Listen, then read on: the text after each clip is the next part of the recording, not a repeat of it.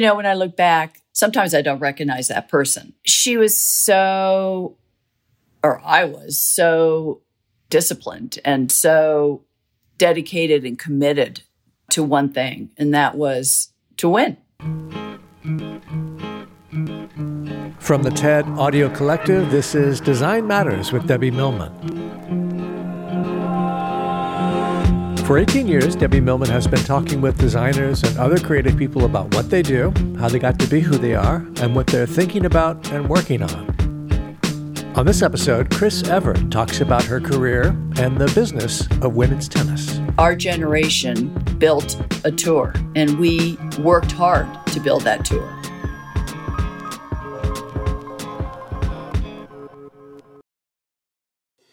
Support for this episode of Design Matters comes from Target, and we are thrilled to have them as our podcast partner.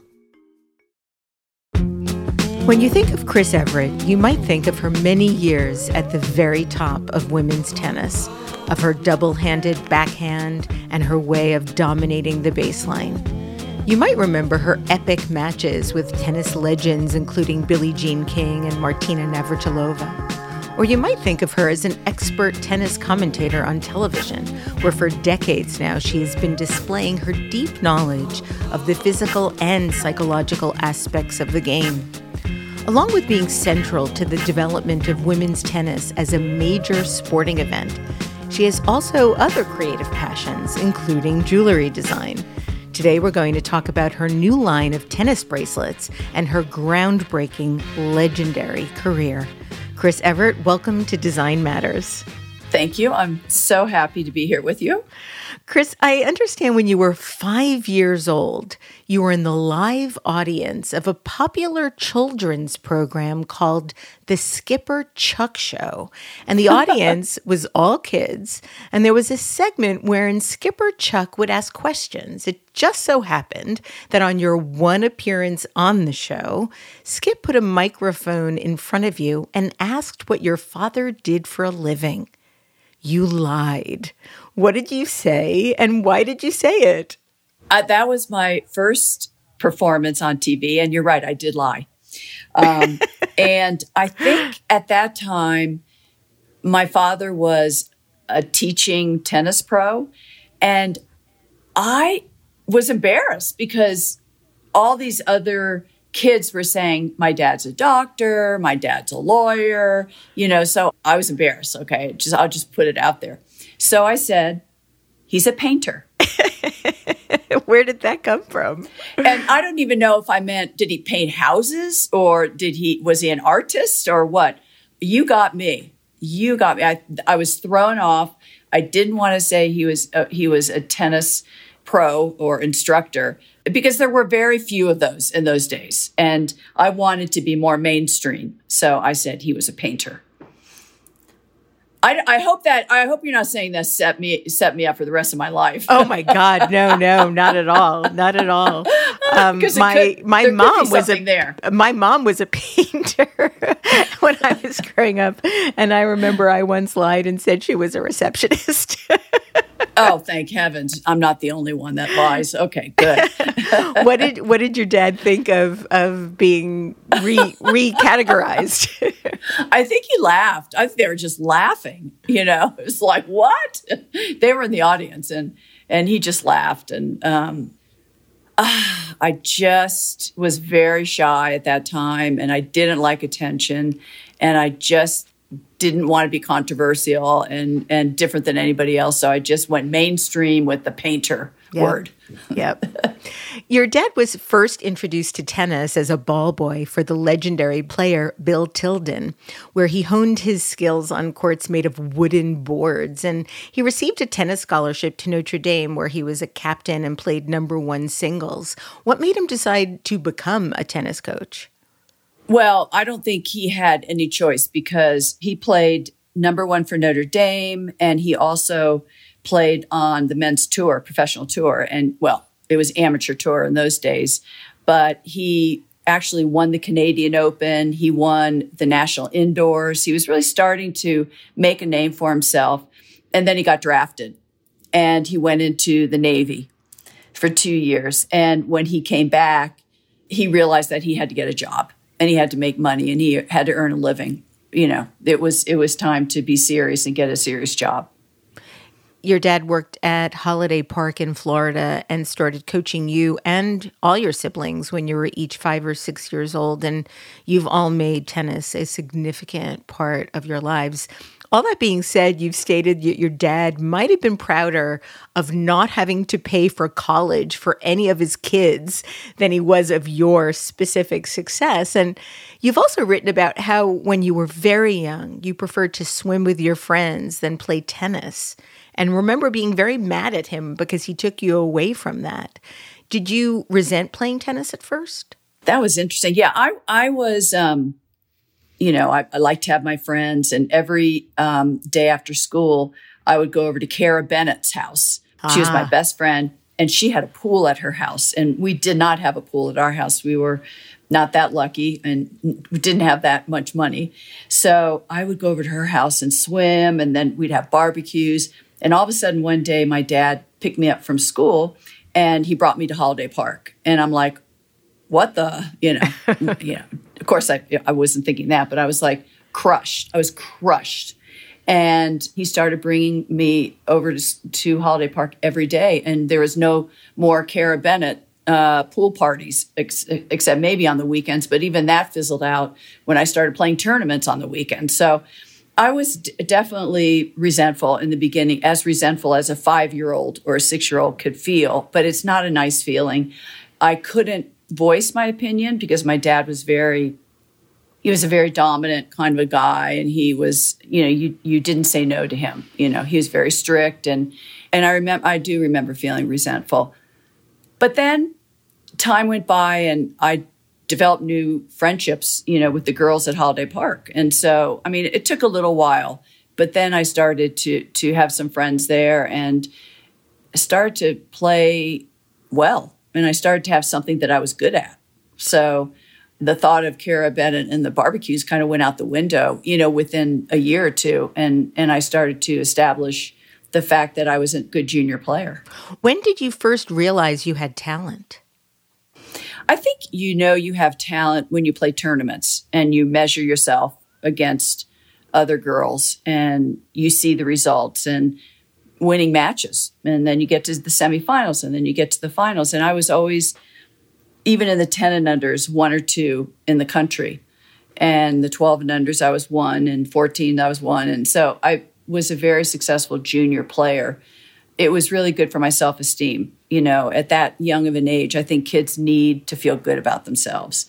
And every time I was on the court and I was winning matches and I was focusing and I was really perfecting my craft at a young age, it made me feel valued and it made me feel really good. And the other thing is I was making my dad happy. I think that was a big part of my tennis too. Yeah, I read that a big part of your drive to succeed early on was partly due to a desire to get praise from him. Was he a tough coach? No. He, I think when I look back, my father never yelled at me once because I lost. He only got mad one time when I gave up. And I just gave up. I was so discouraged that I just, gave up in a match, and then he got mad. But he was one of the better tennis dads, no pressure. He didn't even go to tournaments to watch. He sent my mother because he got too nervous. But he was strict. It's like, okay, practice time's at 8:00 in the morning. You're going to practice 4 hours today. After it rains, you're going to practice. No, you cannot go to a sleepover because you have a tournament the next day. So, in that respect, he was pretty strict. But to me, strict is different than, dominating or the fact that he didn't give me any freedom to do anything. Your dad taught you something that has become instrumental to your success. He taught you how to bottle your emotions during a match and never give your opponents an indication of how you're feeling. And I read that he taught you that any time you show emotion, you give your opponent an opening to play you as well as the game, to exploit your mood and coax you into poor strategic choices. And I was wondering, how did he teach you that? I was practicing. I think he just watched me in practice one day and I like banged my racket or threw it or something, which I did often in practice.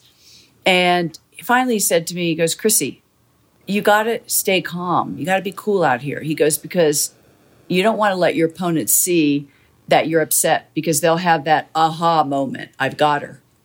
And they'll gain more confidence.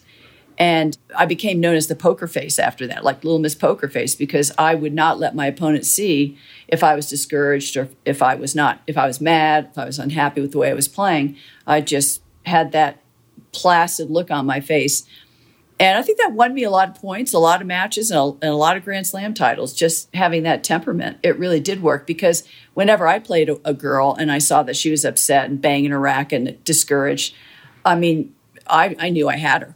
So that's really sending a message across the net to the other player.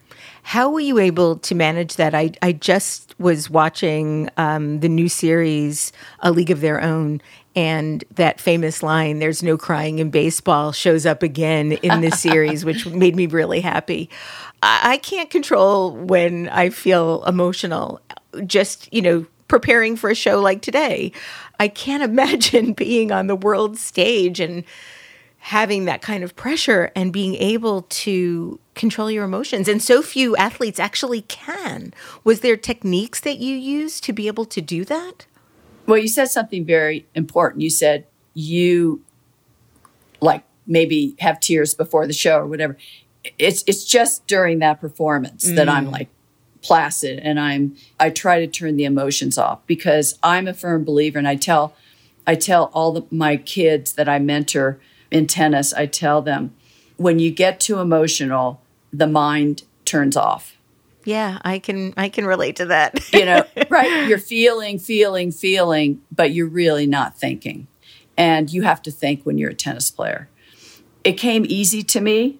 I say that not in a boastful way, but in a way that I wasn't the naturally strong, quick athlete of a Martina Navratilova or a Steffi Graf or a Serena Williams. So I had to compensate and find other ways, other edges. And I realized at a young age that my temperament, by being calm and cool on the court, by being present in every single point and trying to win every single point and having, just a good being strong mentally, I felt that was the strength of my game. But trust me, in my personal life, I'm a wreck. So, I mean, that makes me feel a little bit better. Yeah. And then you raise kids and you go, what the heck? What do I do now? My hands are up in the air all the time. So I think that was the only place that I could control myself and I could be in control. So I find that the players that have a lot of talent are the ones that somehow don't always make the right decisions in their game because they have too many choices or maybe they're a little too emotional. There are players that are very talented physically, very talented mentally, and very talented emotionally. But it's great if you can have all three. You've said that because you were small and not the type of player who was going to pile up winners, your dad built your game around minimizing errors. And I was wondering if you could talk a little bit about what that means. Well, I couldn't blow anybody off the court with my power because I was small.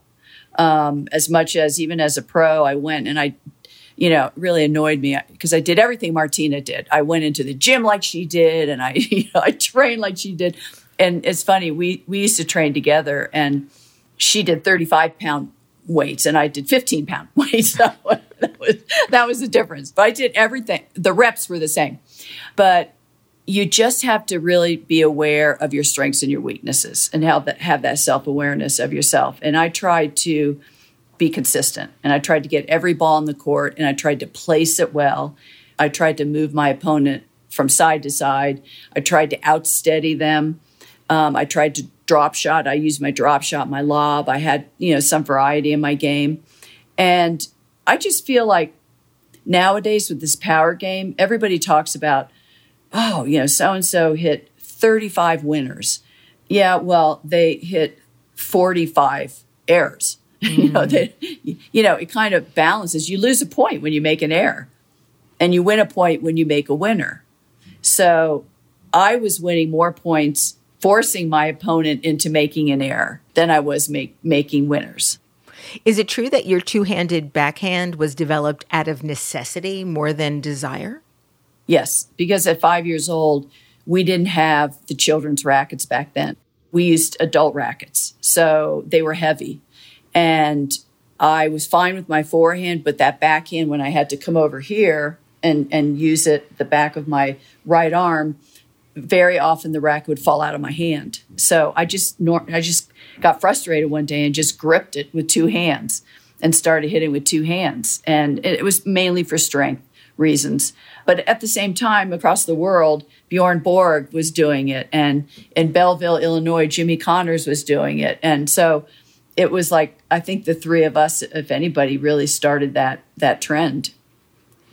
So much has been written about the impact that your father has had on your life, but your mother was also very influential as well.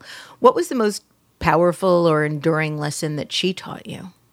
Yeah, it's interesting you say that, because I do a lot of interviews, and mainly it's about my career. And I talk about my dad a lot. He was my inspiration when I played. He taught me how to play. He's my coach my whole life. And I think I did an interview like 2 weeks ago and talked the whole time about my dad. And I looked at a picture of my mother on the wall and I just burst into tears. Oh. I know. Because, I don't talk about her enough, and she was the glue to the family. She was someone who was the opposite of my dad. She was very sweet and very calm, and thought it was very important that we were normal kids and that we did other things besides play tennis. But in those days, in the 50s and the 60s, the wife had her place. Yeah.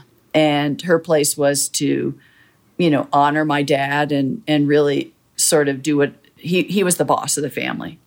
So, but she traveled to tournaments with me, thank heavens. And because she was so relaxed and she didn't know a lot about tennis, it actually kept me relaxed. And, we'd go to museums and we'd go sightseeing in Paris, and I would never have done that with my dad. So my mom helped to keep me more well-balanced and calmer, I think, than my dad ever could have done. She never said a bad word about anybody. She was a saint in my eyes. Mm. Well, clearly you're the product of good parenting. I had good parents, but you can also have good parents and not turn out well. Yeah, too. That's true. That's true. Or you can also have terrible parents and turn out well. Yeah, great. Right. You just never know. But I was very lucky to have, especially nowadays when you in tennis, there have been parents that haven't been so great with their kids. So I feel very fortunate. You started playing state tournaments when you were about 10 years old. And I read that one of the favorite family trips was piling into the family station wagon, complete with a bed in the back, to head to the USTA National Open for girls under 12 in Chattanooga, Tennessee. How old were you when you won your first title? I was 12. I was runner-up in the 10 and unders, but I won the 12 and unders in Chattanooga, Tennessee. And yeah, we'd pile everybody in the car, and it was such a thrill to stay at the Holiday Inn. I read that you love the vibrating beds. Because the bed vibrated. It cost $0.25, but we would just jump into bed, and that was such an experience. And then it had a pool, so after our matches, we were allowed to go swimming. And that was a thrill. That was a thrill for us. Of all the Evert children, you became the biggest tennis star. What gave your dad and mom the sense that you had what it took? We didn't really talk about that. Like, how come Chrissy became number one and nobody else did? We really didn't talk about it much. And I have to say, when you brought up earlier about Drew's my oldest brother, and then John's my other brother, and Claire's my youngest sister. And the three of them played number one for their college. And my dad never had to pay a cent. So I think he was probably as proud, if not more proud of them. And then Jeannie and I my late sister and I turned professional. So I think I had more hunger. I think my other siblings were more normal, and they wanted to go to football games and they wanted to go to college, and it wasn't life or death when they lost a match, and I think that for me, I just sensed at an early age that I started winning nationals and better watch out. I'm going to maybe turn pro one day. And then when I turned pro, I took off. I just took off. And it's the first time you win a big title and you win those trophies, it's like you're on top of the world. And I like that feeling. What advice would you have for parents that are nurturing their children's athletic talent? When do you know if there really is an opportunity to be a star or when it's just a dream? I've had a tennis academy for 25 years now. And that question comes up a lot as far as there are a lot of pushy parents. There are a lot of parents that want it more than the kids. I'm just like, whoa, be their mother, be their father. Don't be talking all the time about tennis. They're putting enough pressure on themselves inwardly. Your role is to take the pressure off. Your role is to reconfirm, I love you so much, and I'm just so happy. I'm very proud to go out and watch you play. And win or lose, as long as you try, we're so proud of you. That kind of a message. But not all parents do that because they kind of want it for themselves or they want it too much for the kid. And then I say, leave it to the coach. Leave the coaching to the coach. You can be involved in the situation. We include you. Any of your thoughts, we include you. But talk to the coach.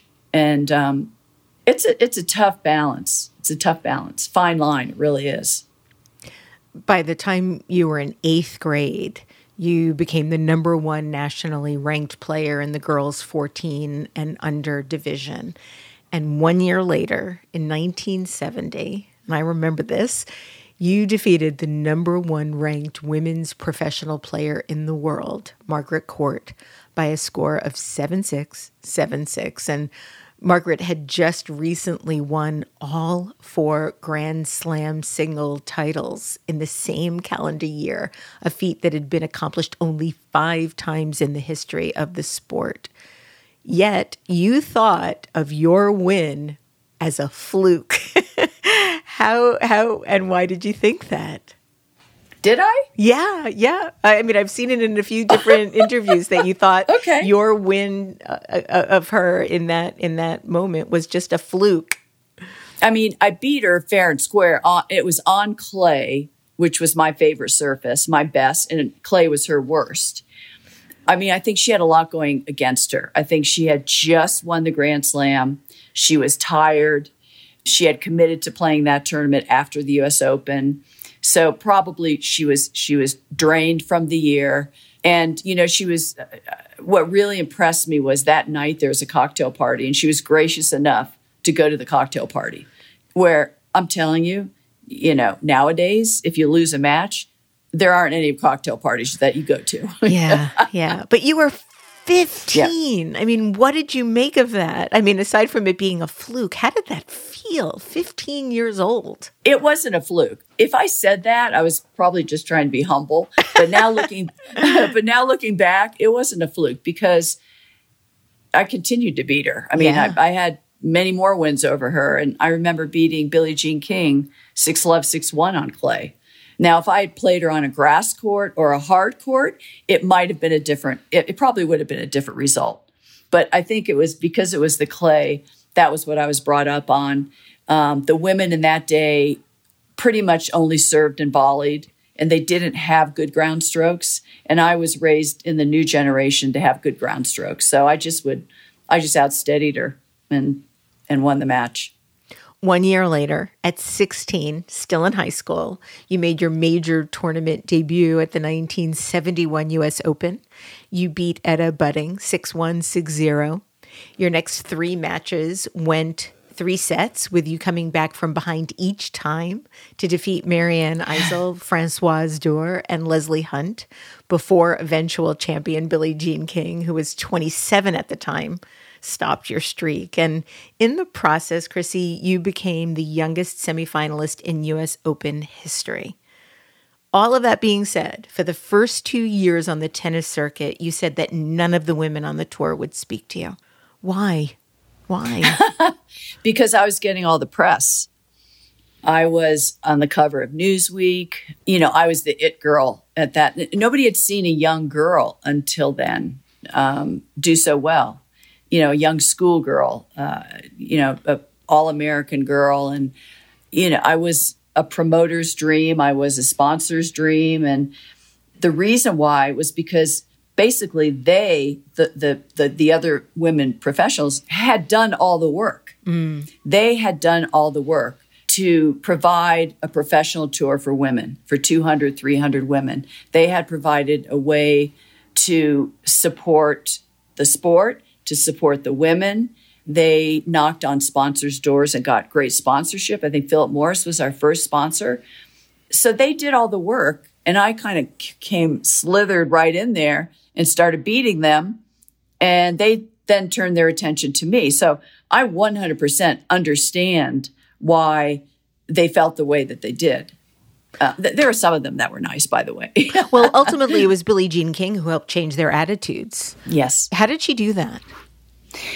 I wasn't there, but supposedly she had a meeting with them, with Rosie Casals and, all the other women professional players. And actually, Rosie was very outspoken about, not kind of liking me. And then she ended up being one of my better friends after that. So it's funny, we all became friends after that. But I think she talked to them and said, listen, Chrissy is putting money in our pockets. I remember that quote. She is bringing more people to the table. She's bringing more people to the matches. She's bringing more sponsorship, more money, more publicity, more TV. And this is very important for the growth of the game of women's tennis. You should be lucky that she's there. And I think that kind of changed their philosophy a little bit. So it was Billie Jean that she was the one person that wasn't threatened by me. That was nice of her. Yeah.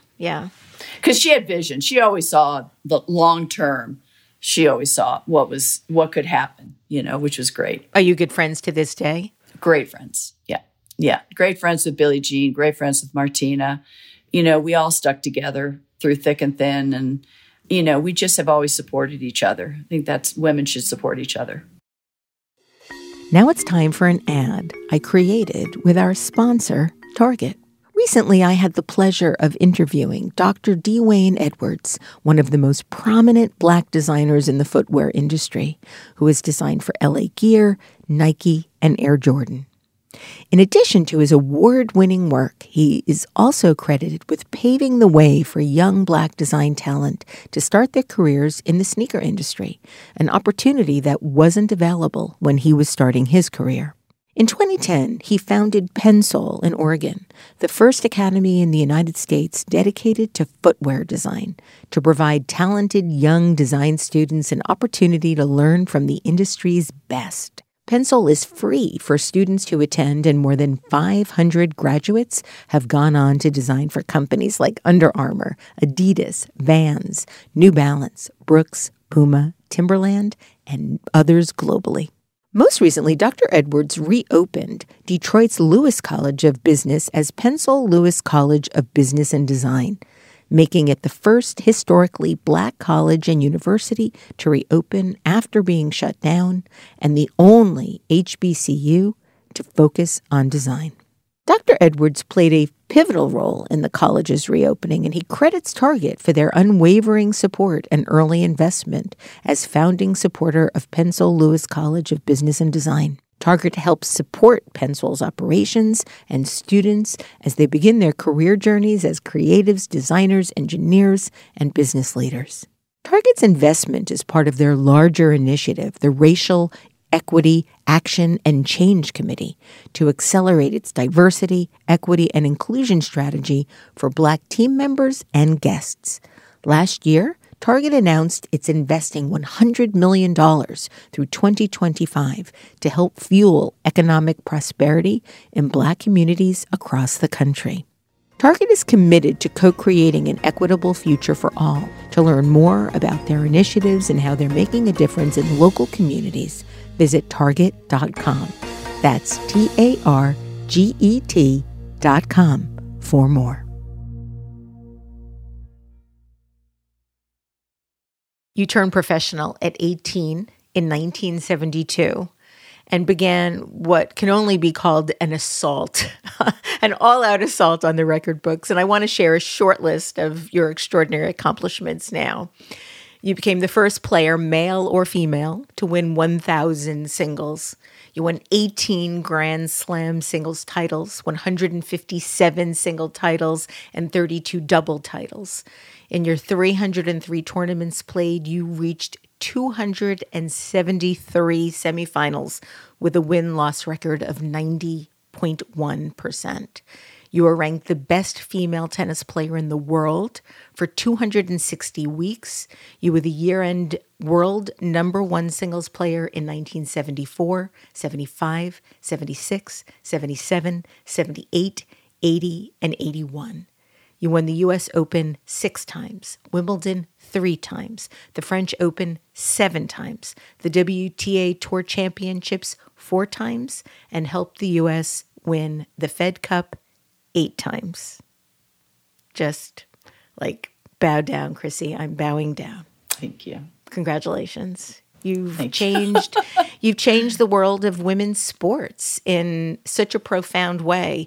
And I actually have to say, I'm 6 years old. I watched all of it. You were such a hero to so many young women then and now. Do you have a sense of what that means? Or do you just feel like it was a fluke?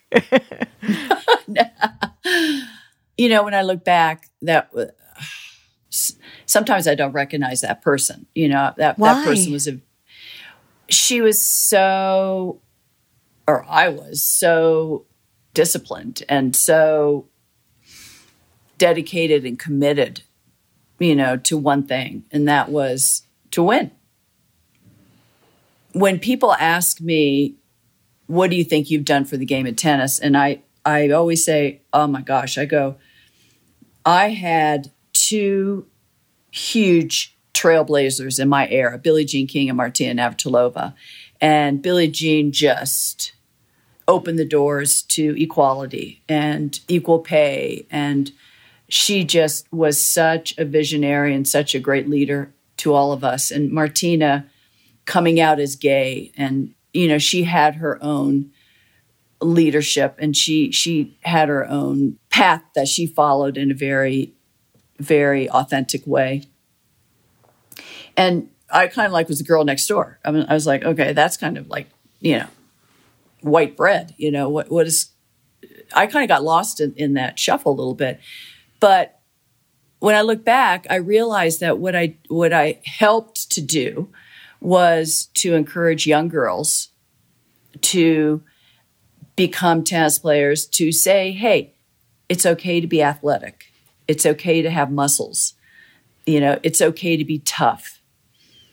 You can still be feminine. You can still have your friends. You can still wear your jewelry, which we'll get into later. You can still, you can still be yourself.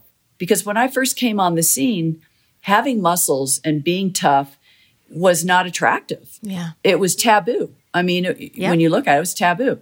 So I think that I helped to bring some more tennis players to the table. And also, I think what I did was, I think I made people realize that, or young girls realize, hey, you don't have to be the biggest, the strongest. You don't have to hit the hardest. You don't have to be the most powerful. You don't have to move the quickest. That if you work hard and you put your mind to something, you can still excel. Look at me. I'm 5'6", and I couldn't blow anybody off the court. So just giving inspiration to young girls, I think, even more than the records, I think means more to me. Your domination of the game and your sort of steely demeanor on the court earned you several nicknames, including things like the Ice Princess. What did you make of that? Those nicknames were formed the first year I went over to Wimbledon, the British press. Yeah, they thought a schoolgirl should be giggly, and so they dubbed you the Ice Maiden. Exactly. The Ice Princess, Ice Maiden. I was called Little Miss Metronome because all I did was just hit every ball back. I was called Little Miss Moneybags when I was speaking out for equal pay after Billie Jean kind of tutored me on that. But Little Miss Icicle because I was, their interpretation was that I was cold on the court, but I was just, mentally tough and I was keeping everything inside. And as I said to you before, I realized at a young age that the more emotion you feel, it shuts you down. It shuts your mind down. It shuts your body down, and you cannot play relaxed, great tennis. Do you think that those types of nicknames might happen now? Do you think that, how do you think the press impacts the way tennis players play now? Oh, no. It would be very inappropriate. That's the word now, inappropriate. Mm-hmm. I mean, I know that as a commentator, I have to watch everything I say about a player. If I say someone's very athletic, that can also mean that they're not mentally tough. Trust me, I've been told these things. So it's like, in this day and age, I have to watch everything you say. In that day, you could say anything you wanted to. You could say somebody was a clown and you wouldn't get in trouble. You could say, the bad boys of tennis. And Ilie Nastase was nasty Nastase. Yeah. Nasty. He was nasty. Jimmy was the bad boy. And John McEnroe is the bad boy. And now it's like Kyrgios is sort of the bad boy, but they're very cautious with how they explain it. It's just so different. It's just so different now, which I don't know, good or bad. I don't know which is better. I don't know. I think we've gone over a little bit too far with as a commentator, I would like to say if somebody's not playing well, somebody's playing poorly, even if they're really playing bad, instead of saying, oh, I guess it's not her day, somebody's playing poorly right now. She's a much, much better tennis player, but you'd get blasted if you said that. Yeah. How did you feel when you weren't playing well? How did you sort of pick yourself up after losing a match? I played a match once when I was 16 against Nancy Ritchie, and I was down 6-1, 5-love, 40-love. And I won the match. 6-1, think about that, 6-1, 5-love, 40-love. And I won the match. And I think if a player comes from behind in a match, they remember that. Mm. And that's the beauty of tennis, unlike any other sport. You look at skiing or you look at all these Olympic sports, you make one little mistake, you're out. You can be down 6-love and still win a match. You can always come back. You can always change the momentum of a match. And if you truly believe that, you lose 6-love, you sit down on the side of the court, and you think, okay, what can I do different? You've got to go to plan B. You have a plan B. You still might win the match. The only time I was negative on the court is when Martina Navratilova she beat me 13 times in a row. And she was so dominant. She just blew me off the court for 2.5 years. And I'd walk on the court and I knew I was going to lose. And it's not the right way. I wish I hadn't felt that way, but she owned me during those 2.5 years. I don't know how, but that 14th match, I beat her. And then after I beat her again and again and again. So I finally realized, I just was so stubborn. I didn't want to change my game, but I changed my game and I beat her. Your rivalry would come to define women's tennis for years. Over the course of 16 years, you played each other 80 times, 60 of them in finals. And Billie Jean King said that your rivalry is not only one of the most important rivalries in tennis, it is one of the most important rivalries in all sports. The two of them took the baton from our generation and moved the sport forward. They took tennis, not just women's tennis, to a new level. Did playing Martina change your game? I mean, what was it that turned that 13th loss into a 14th victory? Yeah, we made each other better because before I had her number the first few years, and she gets mad at me when I say this, but when I first saw her, she was a little chubby and she had a little bit of a temper. She would cry on the court and she didn't move that well. And I had her number and I would beat her. And then all of a sudden she got together with Nancy Lieberman, who later became her partner. And Nancy, as you know, was a great basketball player. And Nancy watched a match where I beat her 6-love, 6-love, I think, on clay. And Nancy jerked her off the court and said, that was the most disgusting thing I've ever seen in my life. I'm going to get you into shape. So the next year, Martina got into great shape. And then that started her 2.5 years of dominance. So we both had our periods where I dominated, she dominated. And at the end, the last third of our rivalry, I think we were pretty even. I beat her at the French Open twice. She beat me at the U.S. Open. And as it ended up, we both ended up winning 18 Grand Slam titles, which we look at each other, we go, yeah, that was only appropriate that we ended up with the same amount of Grand Slam titles. I read at the sort of towards the end of your playing each other, you sort of felt bad when you beat her. Is that true? Yeah, we did. Because at the end of the day, on Sunday, when the finals were being played, we were the last two in the locker room. And, you know, it was always a little tense. And we're getting ready for the match and, you know, we're getting stretched out and we're talking to our coaches. But one of us would win, one of us would lose. We'd go back in the locker room and one of us would be comforting the other one. One of us would be probably crying and the other one would come over and put their arm around you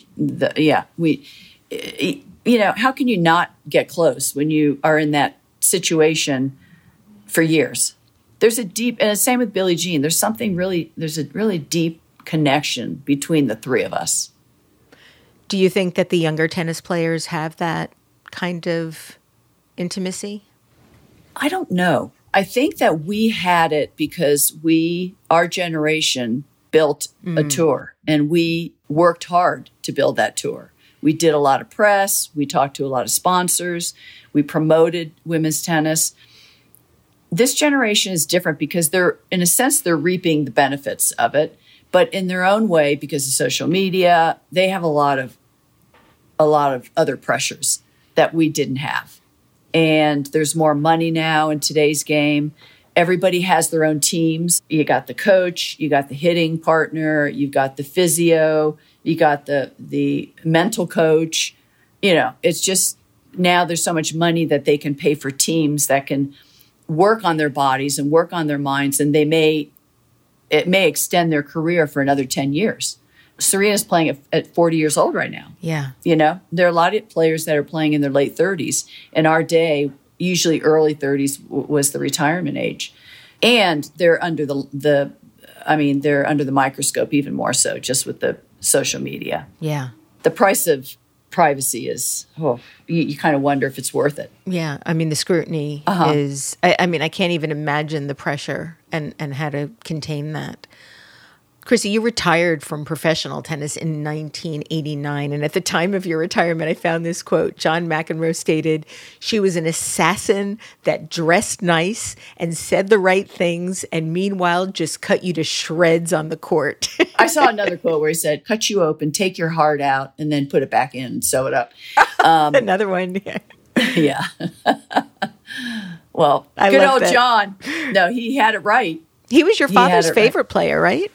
He was. You know, he and I didn't really get along when we were playing on the tour because he thought because I said the right things that I was fake. I thought that he had a bad temper. So we didn't get along that well. But then we started working with each other for first NBC, now ESPN, and now we're close. You know, now we kind of laugh. He's mellowed a lot, and I have stronger opinions, so he likes that too. Since retiring, you founded the Evert Tennis Academy with several family members, including your brother John and your dad. And the academy trains both talented high school students and full-time professional level players. What kind of teacher are you now? I'm more of a encouraging. I try to be so encouraging because I just know the frustrations that these kids go through. I think I'm more suggestions. Like I make suggestions to them instead of talking down on them and saying, this is what you should have done this, you should have done this.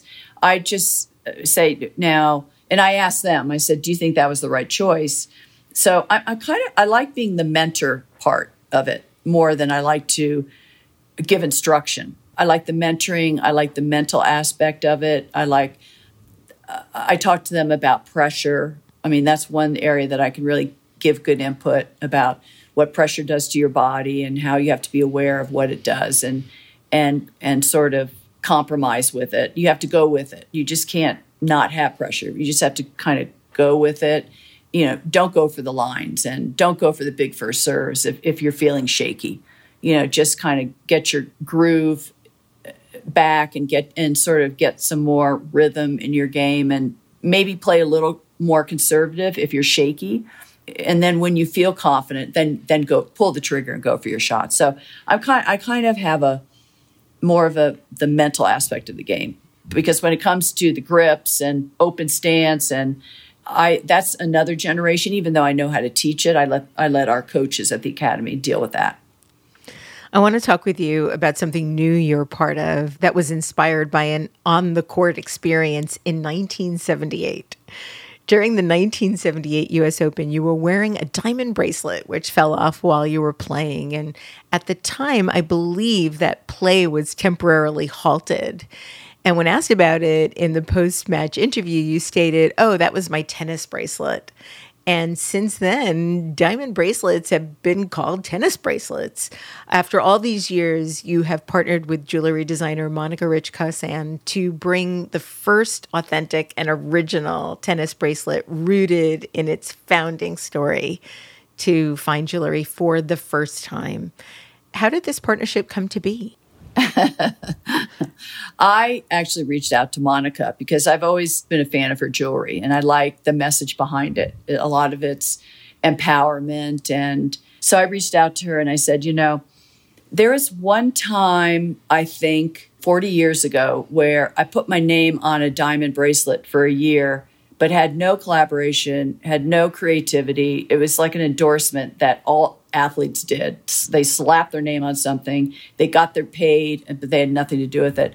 I said, and I just been thinking a lot about it now, where I feel like there was a collaboration that we could join together and create an authentic tennis bracelet and reveal the real story. And she said, okay, she goes, so what do you remember that day? Mm. And I said, I remember playing on center court. It was a green court, the white lines. I remember sweat on the court. I remember my diamonds sparkling. And she said, interesting.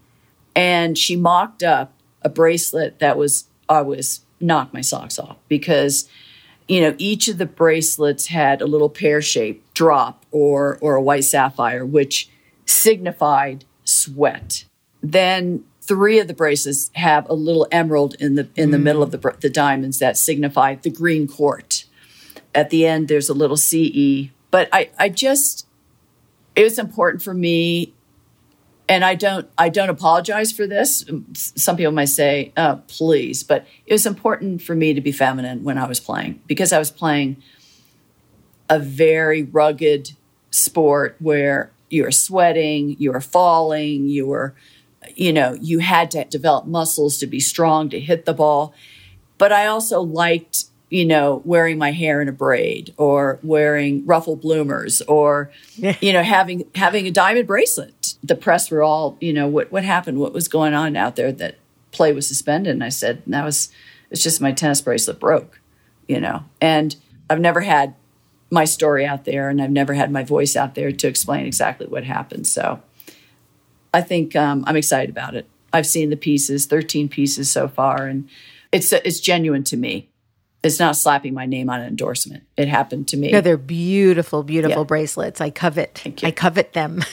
Yes, they are. Did you have a lot of back and forth with Monica? What was the creative process like? Did she show you sketches and then you would talk about how how that worked. Yeah, we did it together. I'm not in the jewelry business, but I know what I like.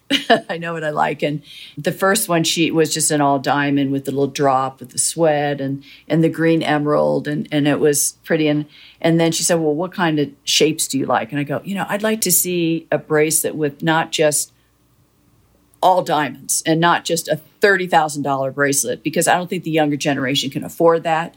Let's make them dainty, let's make them not fragile, but dainty so they can stack them, because that seems to be what everybody's doing now with the necklaces, the rings, the bracelets. They'll be less expensive. Yeah. I would like to have one bracelet that, like, the diamonds are all different shapes, not just round. And, space them out. They don't have to be all together, because that's going to be more expensive, although there is one that's all together that's gorgeous. But we tried to make the pricing for everybody as well. Yeah, they're absolutely beautiful. And they're really unique. I've never seen the way that you've designed the stones in these different shapes. Makes it super creative and much more innovative, sort of as a statement piece. It's not just the sort of standard quote unquote tennis bracelet. They're really beautiful pieces that feel like they have stories in them. And like you said, the standard tennis bracelet was all diamonds. Right. And, you can get $100,000 bracelet that you get $30,000, but it's like, let's, for people like us, because I was born in a very middle-class family. I could never have afforded something like that, but let's spread the diamonds a little bit and let's still have it, a beautiful bracelet. And then, a year down the road, you get a raise, you want to stack it with another one. And it's just a nice look. We want to cater to the younger generation as well. Absolutely. I think you've done that for sure. Chrissy, the last thing I want to talk to you about is your health. You were recently diagnosed with stage 1 ovarian cancer and went through or are going through a course of chemotherapy. How are you doing? I'm doing really well. I actually did my 6 courses of chemo. They got it early because my sister, thank heavens, in a nutshell, I'll just tell you the story. My sister Jeannie passed away 3 years ago of ovarian cancer because they got it too late in her and it had spread to every part. Ovarian cancer is insidious and it's hideous, and there are no signs that you have it. And she just started to get tired at the end and said, I better go check this. And sure enough, she was stage 4 ovarian cancer. So what happened was she agreed that they saved her blood and they put it in a file away. And that's what genetic testing basically is, because they saved her blood. And when another variant came on the scene, they tested her blood with that variant, and that variant showed that she was BRCA positive. I was tested. I was BRCA positive, but it was early stages. So what my doctor said, hysterectomy. Within a month, I had a hysterectomy for preventive. So you didn't know anything about having any cancer at that point? No. I had all my tests. I had blood tests for ovarian cancer, was negative. I passed every test with flying colors. So they went in, they got everything. It was everything out. And then 3 days later, I get a call from my doctor, and he said, I'm shocked. I'm shocked. I had no idea. He goes, you have cancer in your fallopian tubes and your ovaries. Oh my God. And in the wash, which was fluid. And we're going to have to go in. We've gotten it all out, but we have to go in and just test the lymph nodes. We have to get like 15 lymph nodes out and then look around the other areas. So I was like, okay, so what you're saying is I'm either going to be stage 1 or stage 3 or 4. And he said, yeah. How do you handle news like that? I don't know how I handled that. I don't know if I was in a fog or what, but I don't remember specifically how I felt about that. But I remember thinking I could be like my sister. So 3 or 4 days later, I get the call and he said, clear as can be. So, but I still had to have 6 courses of chemotherapy for prevention. Right. And now I have a 90 to 95% chance that it won't come back. That seems to be your number, Chrissy. 90% of your matches won, 90% chance. Right. Yeah. So, do you have any advice for folks who have questions about the BRCA gene testing or what they need to consider for their own health if there's ovarian cancer in their histories, in their family's histories? Absolutely. If anybody has ovarian cancer in their family, they have to go get the BRCA test. It's just a blood test. Everybody has a BRCA gene, by the way. It's not just, you have the BRCA. It's either negative or it's positive. If you are positive for BRCA, your kids have a 50% chance of being positive for BRCA. Wow. Okay? So if there's anybody in your family, from your aunts to your grandmother to your mother, whatever, you should get tested for ovarian cancer. One thing being that ovarian cancer is you don't have any signs. Breast cancer, you get a mammogram, then you get an ultrasound, and you can detect easier. So you just need to be very on top of your family history medically, 100%. You've said that your sister's death saved your life. My sister's ovarian cancer, and by her death, and the fact that they kept her blood filed, saved my life. And I should never complain about anything for the rest of my life after that. Chrissy, you've said that playing a tennis match is very like life. If you're down in a tennis match, you can still change the course of the game. Tennis teaches you a lot about hanging in there and not giving up. And it teaches you a lot about belief in yourself. And I just want to thank you for showing the world just how true that is in the way that you've lived your life. And I want to thank you for changing the way tennis is viewed in our culture and showing the world why tennis matters. Thank you so much for joining me on Design Matters today. Thank you. I enjoyed our talk very much. Thank you. You can see the new line of beautiful jewelry Chris Evert has created with Monica Rich Kosan at monicarichkosan.com, and see everything that Chris is doing at chriseverett.net. This is the 18th year we've been podcasting Design Matters, and I'd like to thank you for listening. And remember, we can talk about making a difference, we can make a difference, or we can do both. I'm Debbie Millman, and I look forward to talking with you again soon. Design Matters is produced for the TED Audio Collective by Curtis Fox Productions. The interviews are usually recorded at the School of Visual Arts in New York City, the first and longest-running branding program in the world. The editor-in-chief of Design Matters Media is Emily Weiland.